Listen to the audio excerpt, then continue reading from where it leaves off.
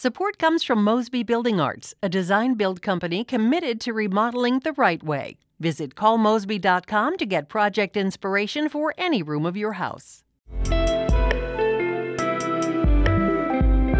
It's Friday, June 23rd. This is The Gateway. I'm Wayne Pratt. It's been 1 year since Missouri became the first state to ban abortions after the Supreme Court overturned Roe v. Wade. Abortion providers in the Metro East say they don't expect challenges to reproductive health to stop. There has been a surge and it's actually constantly increasing. So we haven't seen any type of slowdown, I should say, of patients coming. We've only seen an increase due to more restrictions. Coming up, we'll hear from two Metro East Planned Parenthood employees in a conversation with St. Louis Public Radio's Sarah Fenton.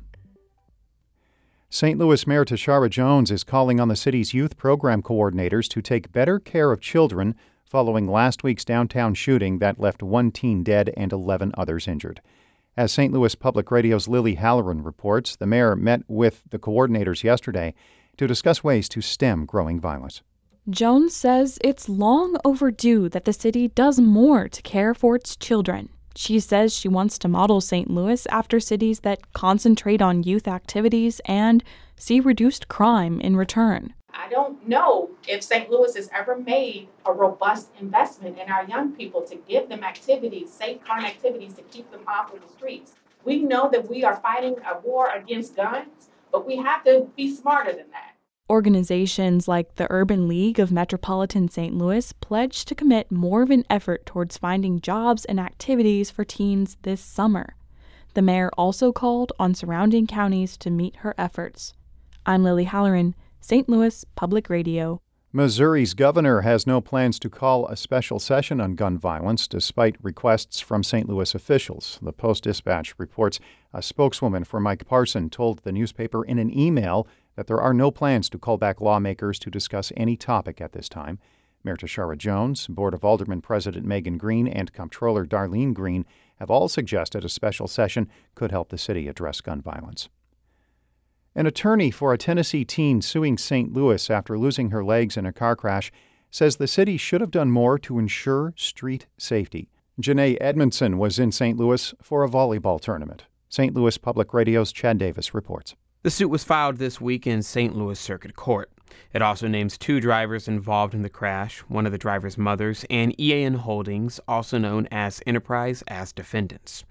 The suit alleges Dan Riley was driving a car without a license when his car collided with one driven by Elizabeth Smith, who had a suspended license.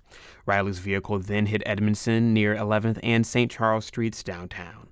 Kevin Carney is a lawyer representing Edmondson. He says the accident could have been avoided. Shouldn't have been driving the way he was, but then we also have a dangerous intersection there where they should have had a stop sign instead of the yield sign that they had. A city spokesperson says they can't comment on pending lawsuits. I'm Chad Davis, St. Louis Public Radio. Missouri teachers are facing consequences for leaving their contracts early. Some districts are handing out suspensions or fines of up to $10,000. That follows a 2016 state law giving school districts more power to penalize teachers for breaking contracts. Missouri National Education Association Communications Director Mark Jones says the regulations create more challenges during the ongoing teacher shortage. You hear these stories of, if you break your contract, they can take your license, they can take your livelihood, and it can cost you thousands of dollars. That's not setting an attractive workplace scenario. Jones made those comments yesterday on St. Louis on the Air. Organizers expect more than 300,000 visitors to downtown St. Louis this weekend for Pride Fest. The two-day event celebrates LGBTQ communities. As St. Louis Public Radio's Jeremy Goodwin reports, some say it's particularly important after Missouri lawmakers restricted the rights of trans people. The annual festival is St. Louis's best-attended Pride event. It comes this year amid a wave of legislation supported by Republican lawmakers in Missouri and elsewhere that target LGBTQ individuals, particularly trans people. Jordan Braxton is a longtime volunteer for Pride Fest. She says she's seen growing intolerance toward LGBTQ people. The hate is cyclical. It's like, here we go, hating the gays on HIV and AIDS. Then it was marriage equality. And now it's trans community and gender-affirming care. Braxton says that's all the more reason to show up and come together this weekend. Pride Fest will have live music, hundreds of vendors, and additional security this year. I'm Jeremy Goodwin, St. Louis Public Radio.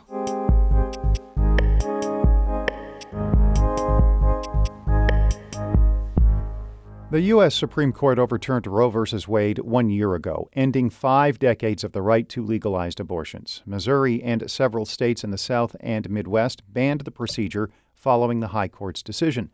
Illinois did not, prompting thousands of patients to seek treatment at clinics in the Metro East. St. Louis Public Radio's Sarah Fenton asked Planned Parenthood's Director of Patient Access, Kawana Shannon, and its Chief Medical Officer, Dr. Colleen McNicholas, what the organization's Fairview Heights clinic has seen since the court's ruling.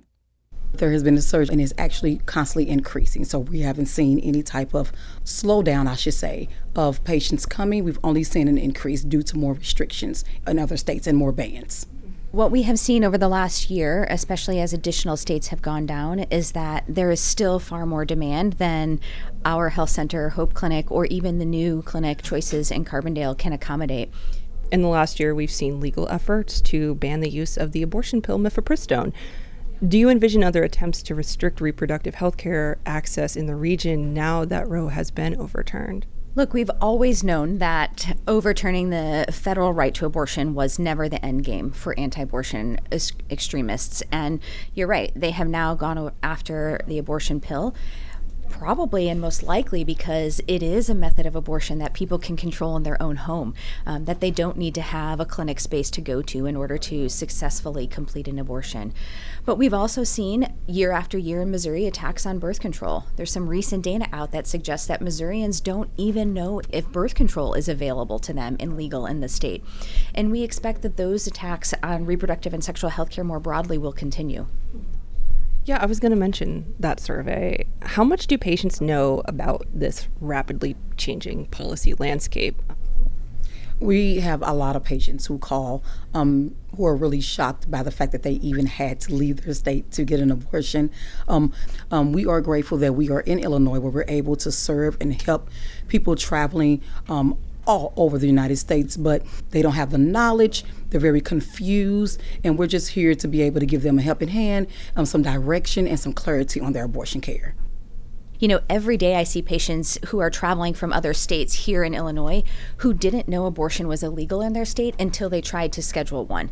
And so, you know, people's busy lives, they don't live day in and day out every minute of the day in the abortion landscape like we do. And speaking of birth control, I know Planned Parenthood mentioned a surge in interest in vasectomies after the Supreme Court overturned Roe last year. Has there been an increased demand for birth control among Planned Parenthood patients, even beyond vasectomies? Absolutely. So one of the maybe more surprising trends that we've seen over the last year is the increased demand for sterilization across all genders, increases of more than 100% in our vasectomy care services. And we expect that to continue.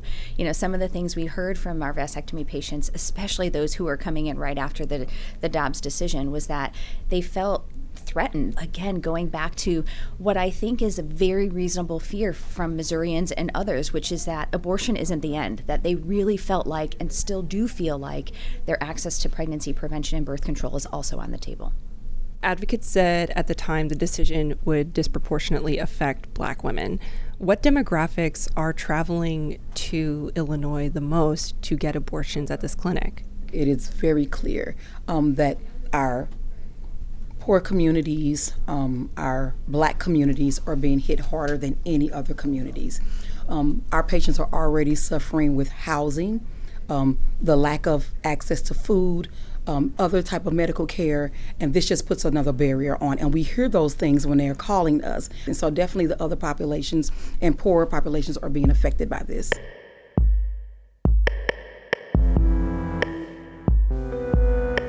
That was Kawana Shannon and Colleen McNicholas of Planned Parenthood of the St. Louis region and Southwest Missouri, speaking with St. Louis Public Radio's Sarah Fenton. Our David Casares edited that report. Before wrapping up, the Cardinals are raising their international profile this weekend with games against the Chicago Cubs in London. The teams will face each other tomorrow and Sunday as part of Major League Baseball's effort to grow the game in Europe. Former St. Louis resident George Stein has lived in the United Kingdom for well over a decade and is still a Cardinals fan. And he says a buzz is forming in London in advance of this weekend's games. I was at a pub nearby my hotel here, and I ran into some Cubs fans, and I was giving them hell. And I ran into one Cardinals fan, a guy from Miami of all places. Stein points out the UK is a tough market for Major League Baseball, where many sports fans consider the game a novelty. Generally speaking, people here don't know too much about baseball. I think it's great that MLB is doing the games here because they're doing a good job of promoting it, and people are starting to get the message. Stein is going to the games this weekend and is expecting an experience similar to when the New York Yankees and Boston Red Sox played in London in 2019. Almost everybody there who knew anything about baseball had team stuff on. This is a little emotional for me. I just think it's great. All these people come together. It doesn't matter which team you support or root for. It was just a bunch of baseball fans. Major League Baseball says it's planning to hold more games in London in 2024 and 2026. Ashley Lisenby is the news director of St. Louis Public Radio, a listener-supported service of the University of Missouri-St. Louis. Music by Ryan McNeely of Adult Fur. I'm Wayne Pratt. Support comes from Mosby Building Arts, a design-build company committed to remodeling the right way. Visit callmosby.com to get project inspiration for any room of your house.